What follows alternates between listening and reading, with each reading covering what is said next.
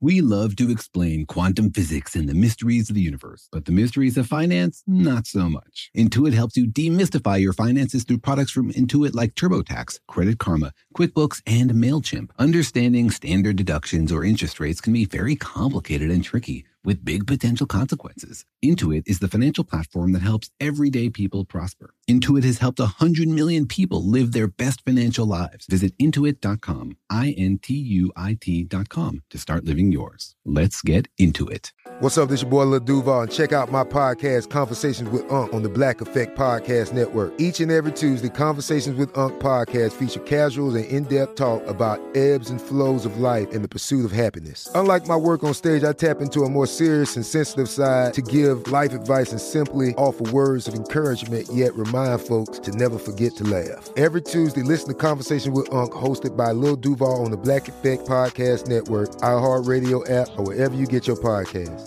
Presented by AT&T. Connecting changes everything.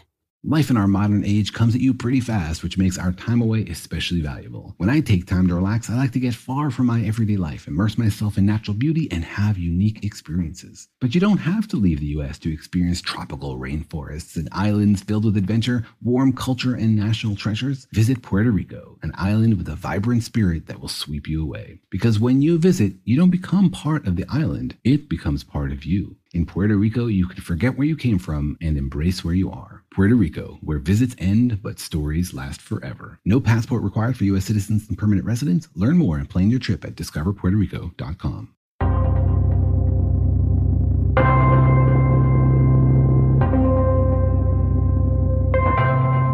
Isaac Newton was very clearly a smart guy. He made huge leaps in understanding of optics and gravity and calculus. But one of the biggest mental steps he took was applying the laws that we have down here on Earth to what's going on up there in space. His biggest idea was probably that there should only be one idea, one set of physical laws, but that it should cover everything.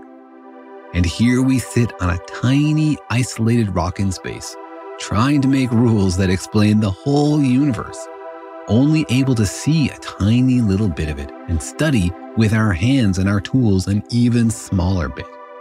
It's sort of like visiting the zoo and only seeing the insect exhibit, but then making laws that are supposed to describe how elephants and amphibians work. So ask yourself, how likely is it that our ideas are actually universal?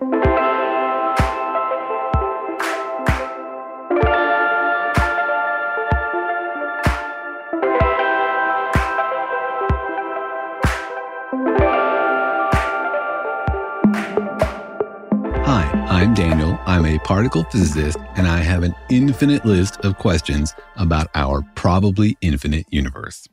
And welcome to the podcast, Daniel and Jorge Explain the Universe, a production of iHeartRadio. We talk about things happening far, far away, and we talk about things happening under your feet. We ask questions about the very beginning of time, and we ask questions about the very nature of time and the end of time. We ask questions about the entire universe because we think that curiosity and asking questions is universal. We think everybody out there has questions, and everybody deserves to have their questions explored, if not answered, because not every question has an answer to it so far.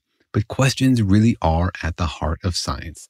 And that's why on today's program, while my friend, collaborator, and co-host Jorge can't be here today, I'm going to take the opportunity to gather up a bunch of questions asked from listeners and try to answer them. We're always asking people, please send us your questions. If there's something you don't understand about the universe, something you've read and didn't quite follow, something you've thought through that didn't quite make sense to you, please send it to us because we cherish those questions. Those questions are our opportunity to help people understand what we do and what we don't know about the universe. And remember that everybody out there who is asking questions is basically an armchair physicist. If you are trying to wrap your mind around the universe, you're trying to make one holistic sense of understanding of how things work. If you've read something somewhere and you're trying to make it agree with something else you used to think, or something you read somewhere else, or something your friend told you, that's doing physics. You are trying to unify your understanding. You're saying, I need to have one set of ideas that describes the entire universe, that explains everything. Now, of course, we don't know if it's possible to describe the entire universe using one set of laws. We don't know if it's possible for humans to do it, or maybe it takes some super alien intelligence or some artificial intelligence with super incredible powers. But that doesn't stop us from trying, because it's our dream that we could encapsulate the entire workings of the universe somehow inside the puny human mind. So please, if we haven't answered a question that's in your mind, send it to us to questions@danielandjorge.com. We answer all of our emails, and sometimes we put those questions here on the podcast. But if you don't like writing emails, or you don't want to engage with us on Twitter, we have other ways to get your questions answered. You can check out Daniel's public office hours.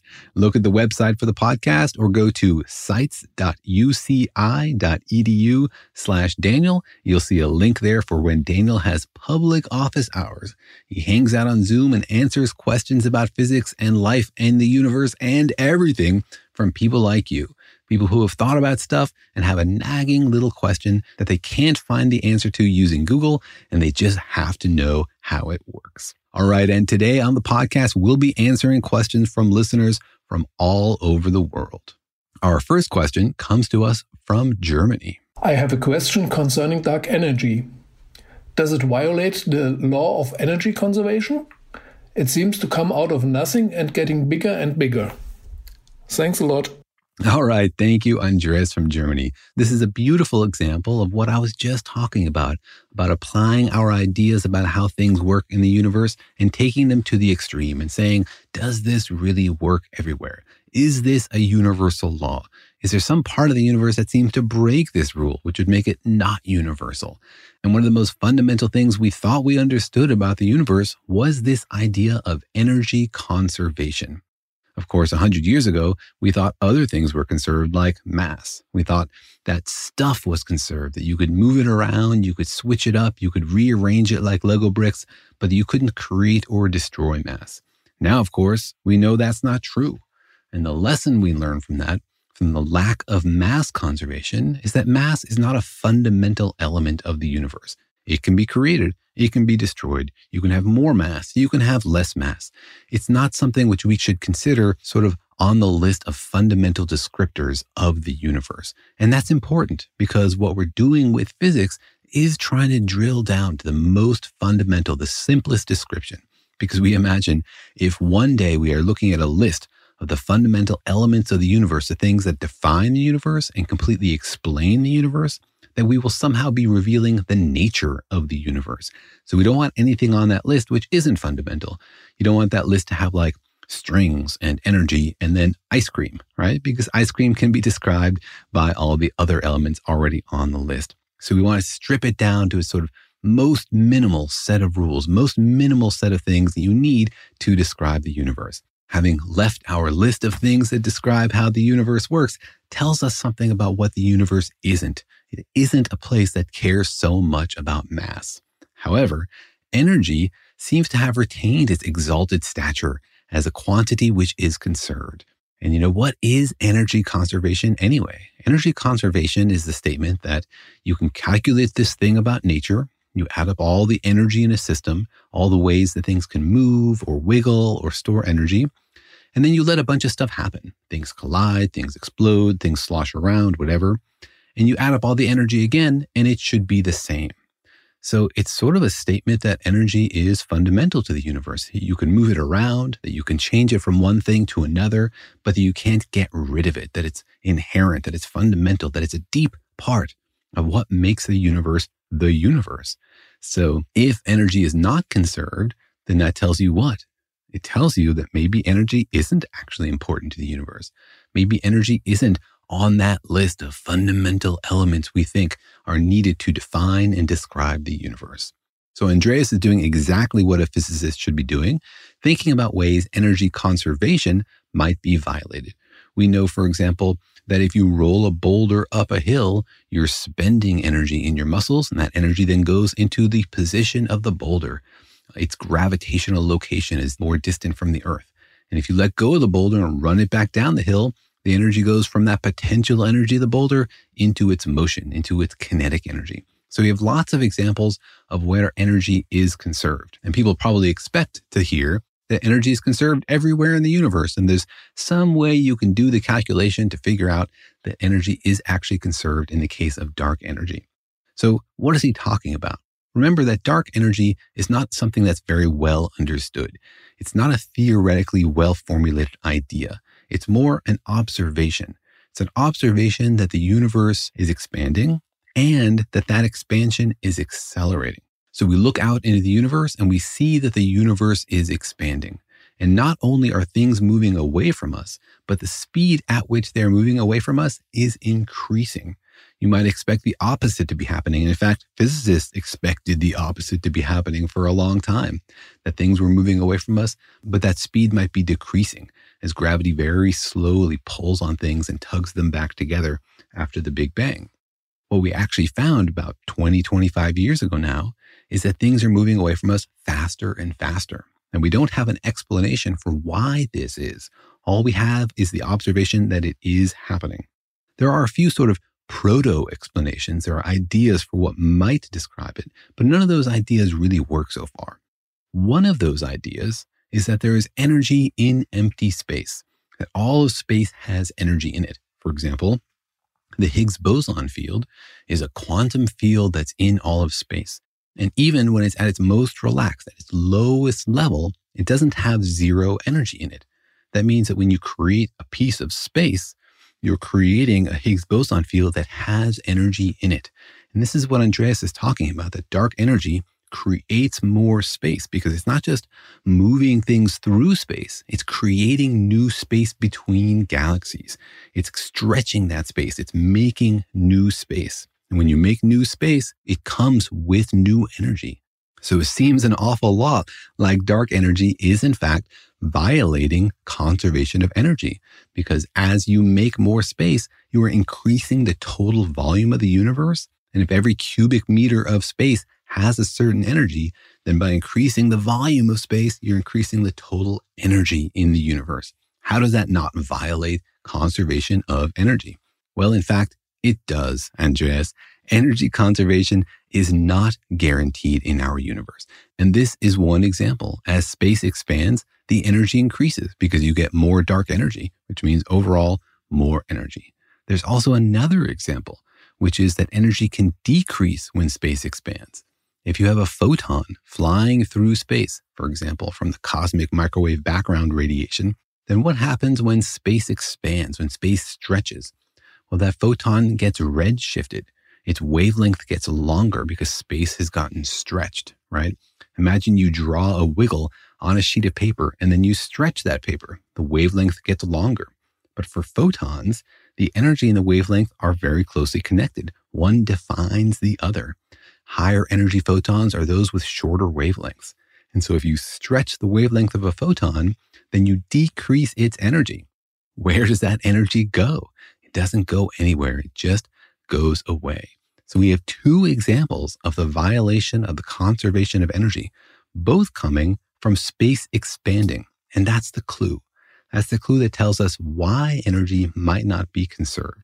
And most of the conservation laws in physics, most of the things that are conserved, that are not changed when you let things bang around and smash into each other, come from some kind of symmetry. There's this very deep result in physics called Noether's theorem from Emily Noether, who developed it more than 100 years ago. And she discovered that every time you have a symmetry, like every time you can take space and rotate it and still get the same laws of physics, or move your coordinate system over by 10 kilometers and still expect the same law of physics, or fast forward things by 100 years and still expect the same laws of physics. Every time you can apply some sort of translation or rotation to the universe and not see any change in the law of physics, that's a symmetry. And every symmetry has some kind of conservation law that comes from it. So for example, the fact that space is the same everywhere, that the laws of physics apply here and somewhere else, that gives you the law of conservation of momentum. And the fact that you can rotate space, that there's no preferred direction, that physics should work the same in every direction, that's why we have conservation of angular momentum. And it's the symmetry of the universe with respect to time is what gives us conservation of energy. The fact that it seems like the universe should work the same now as it does in 100 years and 1,000 years ago is what gives us conservation of energy. But that only works if we expect the same rules to apply now and in 100 years and in 1,000 years. That only works if space is essentially static, if it's not changing, if space is the same now and in 100 years and 1,000 years ago. But we know that it's not, because we know that space is expanding. So conservation of energy is something we expect to apply in a static universe where space is not changing. In our universe, however, space is expanding, and it's expanding quite rapidly. Expansion is not a small thing in our universe. 70% of the energy budget of the universe goes towards the expansion of space-time. So when space is expanding, energy is not conserved. Now, we did a whole podcast episode about this, conservation of energy. And there is one way that you can sort of rig up a calculation in which you get negative energy from gravity that might account for some of this. But most cosmologists think it's sort of a Band-Aid and theoretically doesn't hold together. And if you're interested in more details on that, check out our whole podcast episode about conservation of energy. But congrats to you, Andreas, for figuring this out, for applying your understanding of physics to crazy scenarios far beyond your living room and coming up with a contradiction. And those contradictions are what lead to questions, and those questions are what lead us to deeper understandings about the universe. So keep asking questions. Thanks very much for sending that in. All right, I have more questions from listeners I want to get to, but first, let's take a quick break. You know that feeling after you've done a deep spring clean of your house when you realize, wow, how have I been living like this? It's kind of like how you feel when you find out you've been paying a fortune for wireless, while Mint Mobile has phone plans for $15 a month when you purchase a 3-month plan. Wow, how have I been affording all this? So it's time to switch to Mint Mobile and get unlimited talk, text, and data for $15 a month. Personally, I've used Mint Mobile, and the calls are always so crisp and so clear. All of their plans come with high-speed data and unlimited talk and text delivered on the nation's largest 5G network. So it's time to ditch your overpriced wireless and go with Mint Mobile's limited time deal for 3 months of premium wireless service for $15 a month. To get this new customer offer and your new 3-month unlimited wireless plan for just $15 a month, go to mintmobile.com/universe. That's mintmobile.com/universe. Cut your wireless bill to $15 a month at mintmobile.com/universe. $45 upfront payment required, equivalent to $15 a month. New customers on first 3-month plan only. Slower speeds above 40 gigabytes on unlimited plan. Additional taxes, fees, and restrictions apply. See Mint Mobile for details. The financial universe out there can seem like a vast place, full of scary mysteries and exciting possibilities, but it can also be overwhelming to navigate, especially when you're first starting out in life. It feels sometimes like just one wrong turn could send you hurtling endlessly towards a financial black hole. But don't worry, you don't have to navigate the financial universe on your own. With the right tools, you can master the financial universe and chart your course with confidence. Intuit helps you navigate the financial universe through products from Intuit like TurboTax, Credit Karma, QuickBooks, and MailChimp. Intuit is the financial platform that helps everyday people prosper. Whether you're trying to manage your money or trying to run a business, Intuit gives you the confidence to take control of your finances so you can live your best life. Intuit has helped 100 million people live their best financial lives. Visit Intuit.com, Intuit.com, to start living yours. Let's get into it. Life in our modern age comes at you pretty fast, which makes our time away especially valuable. When I take time off to relax, I like to get far from my everyday life to immerse myself in natural beauty and have a unique experience. But you don't have to leave the United States to experience tropical rainforests and islands filled with adventure, warm culture, and national treasures. Visit Puerto Rico, an island with a vibrant spirit that will sweep you away. People from Puerto Rico are called Boricuas, but it's not just a name, it's a spirit, a flavor, a rhythm that you can only find in one place on Earth. Puerto Rico. It's embodied by these proud, passionate people, and you'll feel it in every part of the island. When you bask in the warmth of the beaches, when you taste the love in the food, when you embrace the call of adventure, you'll find the Boricua spirit in yourself as well. Because when you visit, you don't become part of the island, it becomes part of you. You can forget where you came from and embrace where you are in Puerto Rico, because your visit ends, but the stories last forever. No passport is required for U.S. citizens and permanent residents. Learn more and plan your trip at discoverpuertorico.com.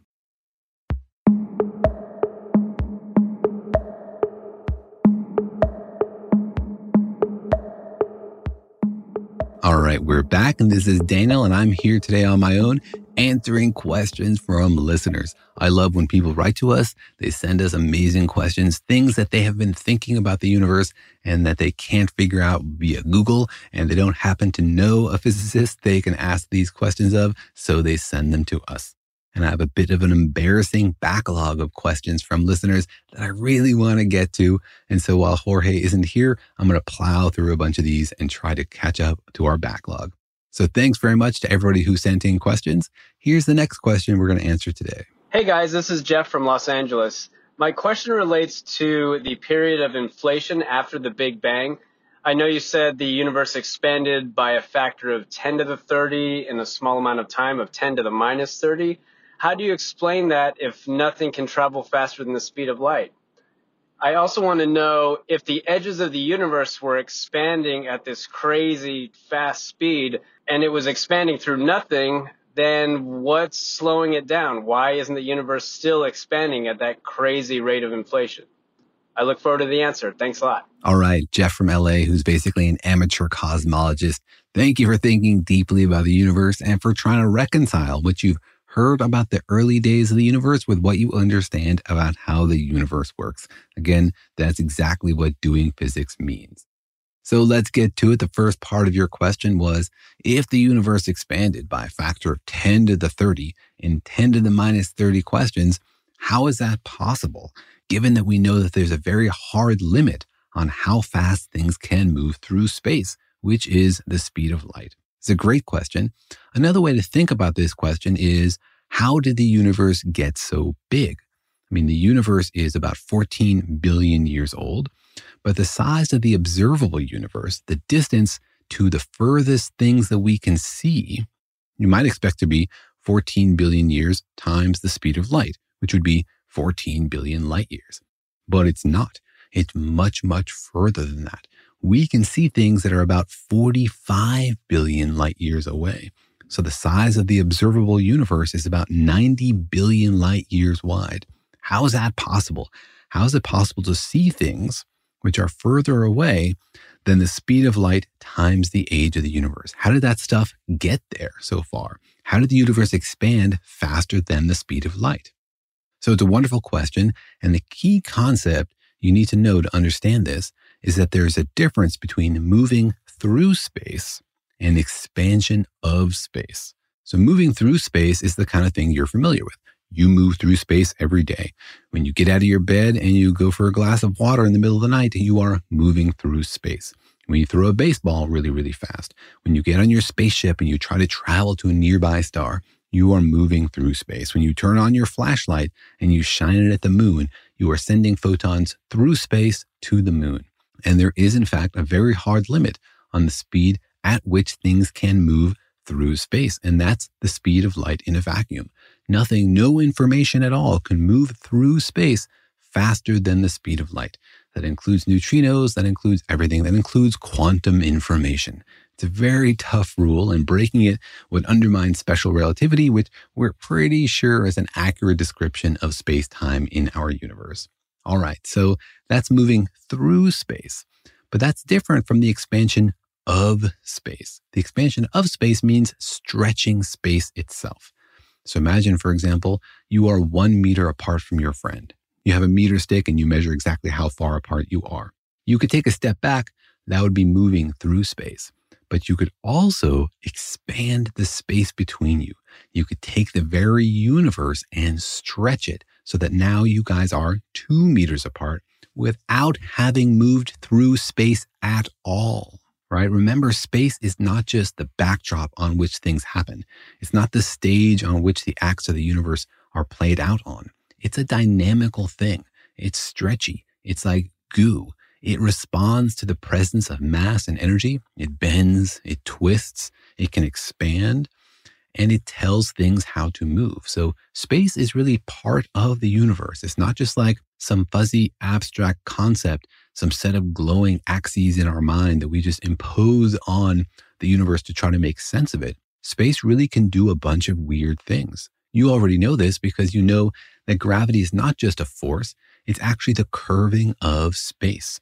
right? The reason that the Earth goes around the sun is not because gravity is a force which is tugging on it, but because the presence of the sun changes the shape of space in its vicinity, so that an object moving in a straight up inertial path will move in a circle around the sun. That's because space can bend and twist, changing the relative distances between things. So for example, a photon, a beam of light, always takes the shortest path between two things.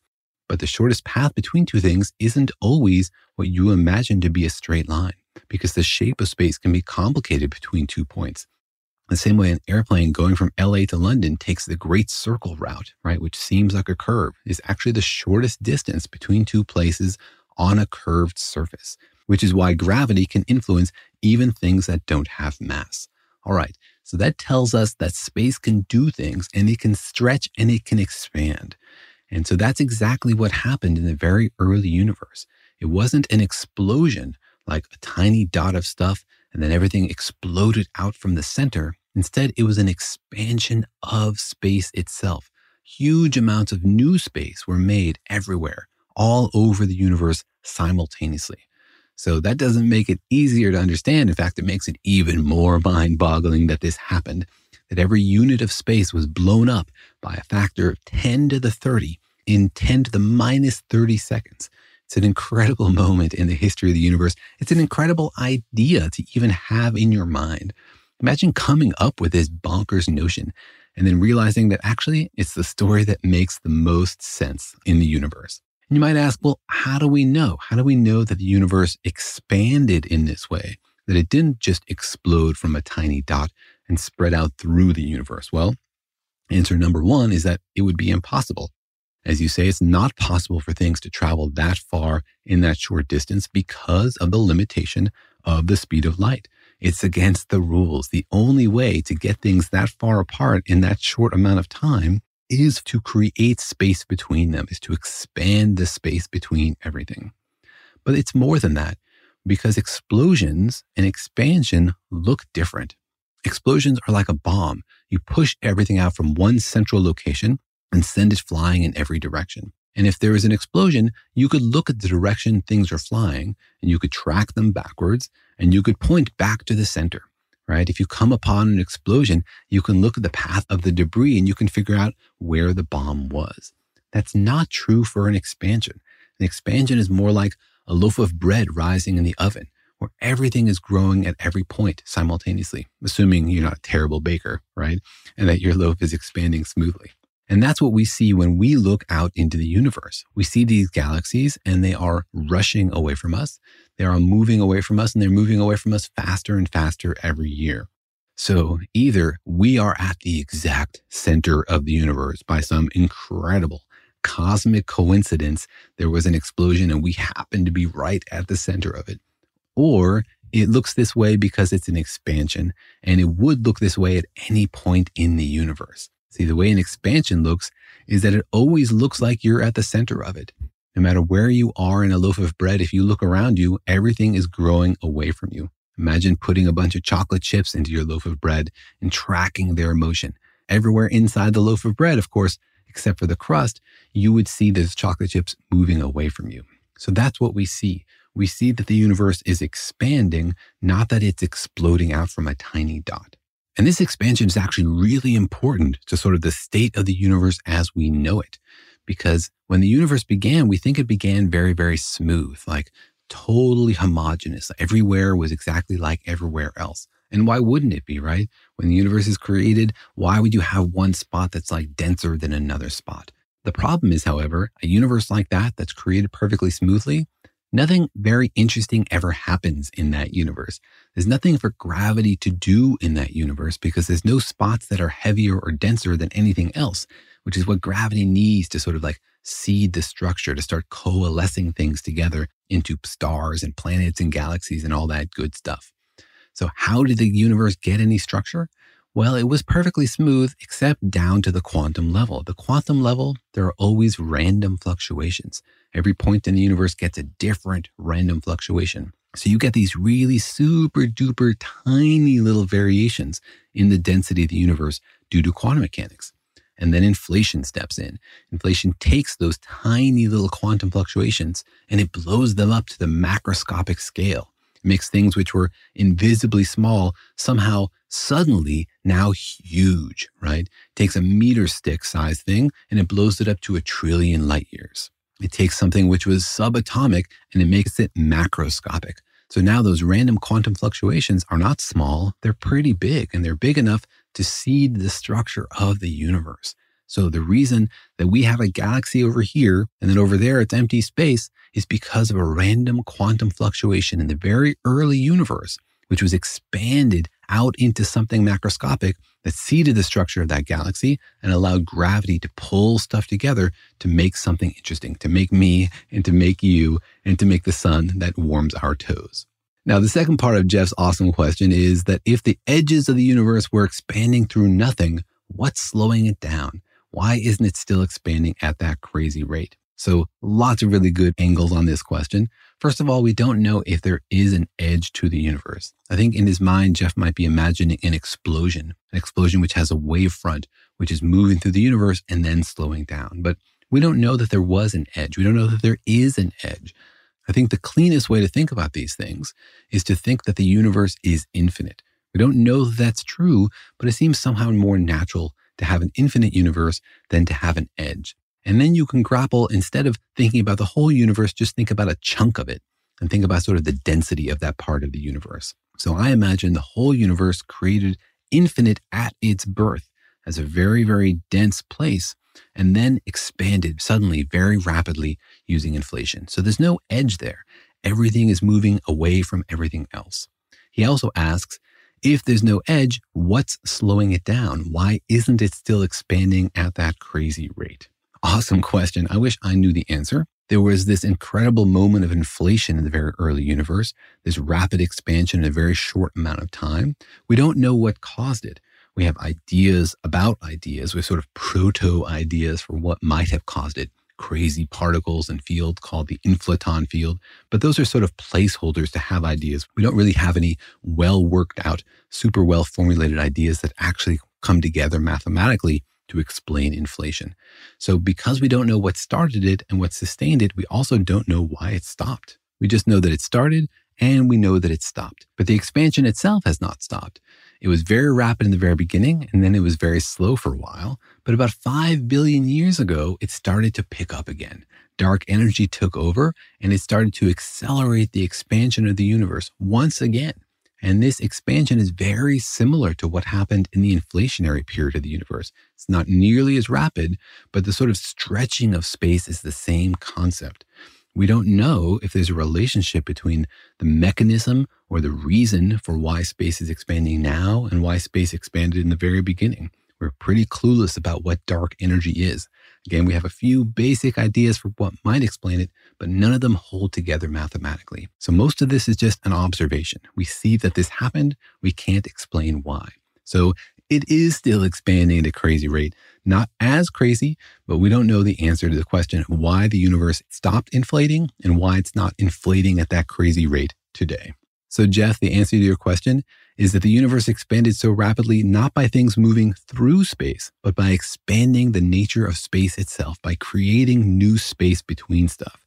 And why did that stop? We don't know why inflation itself stopped, but the expansion has not stopped. The universe is still expanding, and it's expanding faster and faster every day. All right, thanks for that super awesome question. I love all of these ideas. I have one more question I'm going to get to today, but first, let's take another quick break. The financial universe out there can seem like a vast place, full of scary mysteries and exciting possibilities, but it can also be overwhelming to navigate, especially when you're first starting out in life. It feels sometimes like just one wrong turn could send you hurtling endlessly towards a financial black hole. But don't worry, you don't have to navigate the financial universe on your own. With the right tools, you can master the financial universe and chart your course with confidence. Intuit helps you navigate the financial universe through products from Intuit like TurboTax, Credit Karma, QuickBooks, and MailChimp. Intuit is the financial platform that helps everyday people prosper. Whether you're trying to manage your money or trying to run a business, Intuit gives you the confidence to take control of your finances so you can live your best life. Intuit has helped 100 million people live their best financial lives. Visit Intuit.com, Intuit.com, to start living yours. Let's get into it. Life in our modern age comes at you pretty fast, which makes our time away especially valuable. When I take time off to relax, I like to get far from my everyday life to immerse myself in natural beauty and have a unique experience. But you don't have to leave the United States to experience tropical rainforests and islands filled with adventure, warm culture, and national treasures. Visit Puerto Rico, an island with a vibrant spirit that will sweep you away. People from Puerto Rico are called Boricuas, but it's not just a name. It's a spirit, a flavor, a rhythm that you can only find in one place on Earth. Puerto Rico. It's embodied by these proud, passionate people, and you'll feel it in every part of the island. When you bask in the warmth of the beaches, when you taste the love in the food, when you embrace the call of adventure, you'll find the Boricua spirit in yourself as well. Because when you visit, you don't become part of the island, it becomes part of you. You can forget where you came from and embrace where you are in Puerto Rico, because your visit ends, but the stories last forever. No passport is required for U.S. citizens and permanent residents. Learn more and plan your trip at discoverpuertorico.com. eBay Motors is here for the ride. Remember when you first saw the potential?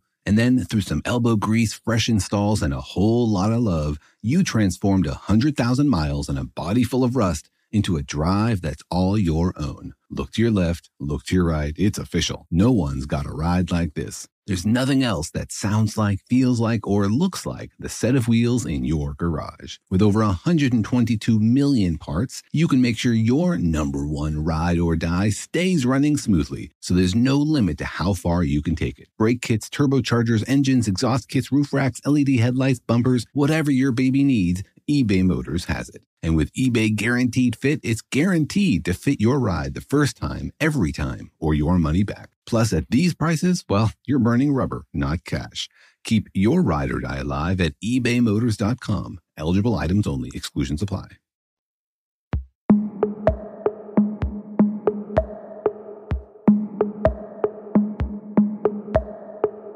Okay, we're back, and this is Daniel, and I'm answering questions about the nature of the universe and how it expanded and whether it violates conservation of energy. And our next question is a tiny bit more concrete. Hi, Daniel and Jorge. I'm Tristan from Melbourne, Australia. Congratulations on the awesome podcast. My question is about space dust. We hear about it all the time, but what exactly is space dust?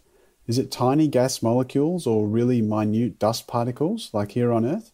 Or is space dust just a relative term and they're more like basketball-sized or car-sized or bigger? All right, thanks very much for that fun question. This is actually a surprisingly fascinating topic. I mean, when you think about dust, you think it's like dirt. It's something you want to get rid of. It's an annoyance. It gets in your way. If you zoom in on it, you discover that like a lot of the dust in your house is actually leftover dried bits of human skin that makes you want to throw up a little bit. So space dust is sort of similar. For a long time, people thought space dust was just like an annoyance. It was this stuff floating in space, which like blocked your view. I mean, if you look out into space, it's incredible how far we can see. You are standing on the top of a rock in space and you're peering out and your eyeballs are absorbing photons that have traveled billions of light years, mostly unimpeded to get to you. It's incredible that space is as clear as it is. So we shouldn't be complaining. We have the best view in the universe. The kind of things we see with Hubble are just eye-droppingly gorgeous. But sometimes there are things that are obscured by space dust. If you look at the center of the galaxy, for example, there are huge clouds of dust that make it harder to see what's going on there. And for a long time, astronomers treated space dust that way, like an annoyance, like, oh, these things are shrouded in dust, so we can't see them, what's going on inside there. And if you're like me, your curiosity is only heightened when something is hidden. If something is behind a veil, like things inside a black hole, it just makes me want to know even more what's there. So for a long time, space dust was treated that way. It's just something that gets in our way, something to be annoyed about. However, now we see that space dust is just sort of part of the dynamics of space, part of the astrophysical soup that's constantly churning, making new stars and other crazy things. And it can actually help us understand the structure of the galaxies and how things work. For example, we can see space dust. It doesn't just block light. It actually gives off its own light. This is something I think is not widely enough understood, that everything in the universe glows. Everything in the universe that's made out of our kind of stuff, atoms, that's only 5% of the universe, but all of that stuff glows. And it glows based on its temperature. The hotter you are, the more energetic photons you give off, which is why, for example, if you heat up metal, it starts to glow. And it glows at different frequencies, different colors as it gets hotter. Everything is actually like that. Even you glow. And if you put on infrared goggles, then you can see your body heat because of your temperature. But it's not just living things. Even rocks glow. Even if they're very, very cold, they glow at some wavelength. And space dust is out there and it glows as well. So you can see it. It's not giving off visible light. But if you have a special camera, like night vision goggles for the universe, what we call an infrared telescope, then you can see it. And if you point an infrared telescope, for example, at the Andromeda galaxy, you can see where in Andromeda there is this space dust, because the space dust glows at different frequencies than the stars. The stars emit a visible light and you can see them. That's super fascinating. But then if you turn on your night vision goggles for space, you can see the other stuff, the colder stuff, which is glowing at longer wavelengths in the infrared. And you can see it totally differently. Andromeda looks different in the infrared. You can see where the space dust is. And that helps us understand, like, how did Andromeda form? What's going on over there? What are the dynamics? What things are moving against the other stuff? So these days, space dust isn't just like an annoyance. It isn't just a cloud that gets in your way. It's another thing out there that we can study. And it turns out that there's a lot of different kinds of space dust.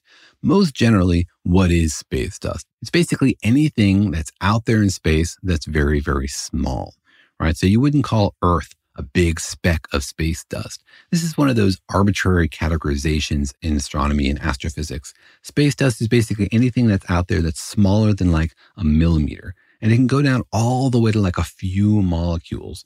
But the upper edge is generally agreed to be like a millimeter or half a millimeter, maybe a tenth of a millimeter. Anything that size or smaller that's floating out in space, we call it space dust. Bigger than that, like a basketball or car-sized thing, we would call that an asteroid or a comet or even a protoplanet or a moon or a sun if it gets big enough. So there's this whole spectrum of sizes of stuff in space, and things on the smaller edge we call space dust. And you might wonder, like, well, why is there space dust after all? You have these huge clouds of things formed after the Big Bang, and some of it gathered together to make stars, and some of it gathered together to make planets. But not everything instantly gets cleaned together, right? Gravity is very patient, but it's also very, very weak. And the gravity on very small objects, tiny little specks of stuff floating out in space, is very weak, and other things are much more powerful. One thing that prevents gravity from gathering stuff together is angular momentum. If something is moving in a circle around something with gravity, then it doesn't necessarily fall in. The same way the Earth orbits the sun without falling in, even though there is gravity tugging on the Earth from the sun. The reason we don't fall in immediately is because we're moving in a circle. The same reason the whole galaxy doesn't collapse into the central black hole is because of angular momentum. That's just one example, and so that keeps some space dust from collapsing into larger objects. And so you end up with this whole spectrum of really dense stuff that have sort of cleared out the space around them, then a whole distribution of smaller bits, which we call space dust. And we can study this stuff. NASA actually sends planes up into the high atmosphere to gather space dust, and these big collectors under the wings to pull it together and see, like, well, what's in there? And actually, there's a huge amount of space dust out there. It's not very rare. The Earth is traveling through a cloud of this stuff. There's like one particle per million cubic meters, but there's a lot of cubic meters out there. And there's a lot of square meters on the surface of the Earth. And so a lot of space dust actually falls onto the Earth every year. Some of the stuff that's lying around your house might be dead bits of skin, but some of it might be space dust, because there are thousands of tons of space dust that reach the surface of the Earth every year. Yeah, I just about fell out of my chair when I read that tidbit, that fact. Thousands of tons of the stuff. if you could like sweep up all the space dust that hits the Earth and make a pile of it, it would be a huge, huge mountain of space dust. All right. So then what is this stuff, right? What is this stuff that's out there that's floating through the universe that didn't get gathered together into planets and rocks and other kinds of stuff? Well, it's a big mix, right? It's basically a big soup of leftover stuff, either from the very early universe that never got gathered together into something else, or that has had a chance to be part of a star or a planet and then got blown into little smithereens. So one category of stuff is stardust. Stardust are little pellets made on the outside of stars, little grains, for example, of oxygen or carbon-rich elements that are floating out near the outside of stars and that get blown out away from the star. So they get frozen into these little pellets. Remember that in the first population of stars, we had only hydrogen, but those hydrogen stars burned helium. And in later generations of stars fused that helium into heavier and heavier stuff. So stars are the engines to make these heavier elements. And eventually they can gather together. A lot of this, we call it ash because it's the product of fusion. A lot of it falls to the center of the star and makes a denser and denser core, which eventually leads the star to collapse. But not all of it. Some of it gets blown out into the outer edges of the star. And then it can get pushed even further out and float out into space. So these little grains of stuff produced inside stars, this is called stardust. And this is floating out there. And a good amount of the space dust are actually these kinds of grains. And a lot of them came together to form our star and our planet. So a lot of what makes me and you and the sun are actually these bits of other stars. Now, of course, inside the Earth and inside the sun, they've all been melted down to their basic elements and maybe even fused into other stuff. But space dust hasn't. It's frozen. It's like a little time capsule that tells you where it came from. And if you can capture one of these grains of stardust and you can look at the relative fractions of stuff like how much iron is there, how much carbon is there, then you can get an idea from what kind of star it came from. You can read like its ancient history just by looking at what's inside of it. So each of these is like a little time capsule that tells us what happened. And these events are billions of years old. You know, the stardust grains that helped form our sun, well, that was 5 billion years ago. So they were produced more than 5 billion years ago, and they're still floating around. Some of them coalesce into like micrometeorites, but they don't necessarily lose their elemental structure. They just sort of get stuck together like a big pile of rice grains. And so if you're careful, you can tear them apart and look at the individual grains and still study these little time capsules from other stars. Now, sometimes you look at these space dust capsules and you see something really strange. And people actually predicted that you would see this. You see things produced in supernovas. Supernovas, remember, are these very special occasions when a star's gravity overcomes its pressure and it collapses very, very rapidly. This implosion, which then leads to an explosion where it throws crazy stuff through space. Well, in those moments of implosion are intense moments of fusion. And these are situations that allow for the creation of other kinds of elements and different mixtures of elements than what you would expect from the normal production you get in a star. And sometimes these things get thrown out during the supernova, and they're like little time capsules, little like samples from what's going on deep inside a supernova. So these supernova grains are super awesome finds because they're not created nearly as often. And they're this little time capsule from this incredible moment during one of the most violent acts in our universe. So they're super fun. And then a lot of the other space dust is just floating tiny rocks, basically. Some of them are carbonaceous, Other ones have iron or sulfur or nickel. Some of them are silicates, which means they're basically bits of sand. And they have all sorts of irregular shapes, just like any random rock. Some of them are kind of fluffy, little loose amalgams. Some of them are very compact. Some of them accumulate little layers of ice around them. So you might expect them to be like super mini comets. And the sizes of them differ, right? They go all the way down from the tiny, tiny little grains up to, less than a millimeter or so. And this is important because the size determines how you can see them. Like pretty big grains actually reflect light. So if the sun is behind you, you could see them the way you see the moon. The light comes from the sun, bounces off of them, and then back to you. But if they're really, really small, then they don't reflect light. They just sort of deflect it a little bit, which means it's only easy to see them if the light is behind them. They have to be backlit. And this is why, for example, we didn't really know that Jupiter had rings. It has rings made of dust until we got cameras out past Jupiter. And you could look back and you could see those rings of dust backlit by the sun because they only deflect the light a little bit. So it's important how big they are. And it's also important their shape. We think this space dust is not just around the solar system and not just in the galaxy, but also between the galaxies. It's basically spread out everywhere. And it's actually really valuable because these grains are not spheres. They're like weird oblong shapes. So what they do is they tend to align with magnetic fields. They're like tiny little needles, and they tend to line up with magnetic fields. And people have been studying magnetic fields through space, wondering like, is there a magnetic field all through the galaxy? Are there magnetic fields between galaxies? Are there magnetic fields in deep space that were created during the Big Bang? This is called the primordial magnetic field. We have a whole podcast episode about it. If you listen to that, what you'll learn is that these dust grains line up with magnetic fields, which is important because it changes how light moves through it because these dust grains are now polarized. And so we can use space dust to sort of track the magnetic fields in otherwise empty portions of space. It's sort of like sprinkling magnetic filings on a sheet to see if there's a magnetic field there. It's actually good that space dust is sort of everywhere because if space was truly empty, it would be much, much harder to study it. All right, so I hope that answers your question. What is space dust? It's tiny little grains of stuff, some of them created within stars, some within supernovas, some of them aligning with magnetic fields to tell us where things are. We don't know what their future is. Maybe one day some of them will gather together to make a new star, a new planet, even a new race of intelligent aliens that make a podcast even better than ours. All right, so thank you very much, everybody who sent in questions. And thanks also to those of you who have sent in listener questions audio and not yet had your questions answered. I promise we will get through our backlog and we will answer all of your questions. Because I think that everybody out there should be asking questions about the universe, should be tapped into their innate curiosity, discovering how the world works.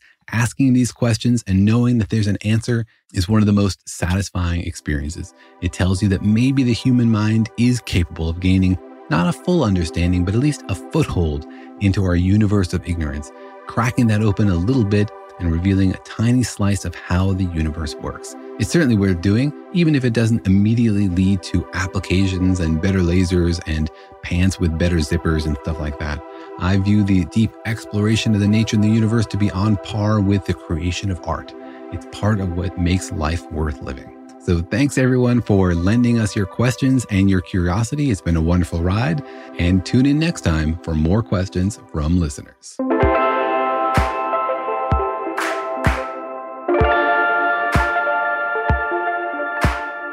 Thanks for listening, and remember that Daniel and Jorge Explain the Universe is a production of iHeartRadio. For more podcasts from iHeartRadio, visit the iHeartRadio app, Apple Podcasts, or wherever you listen to your favorite shows.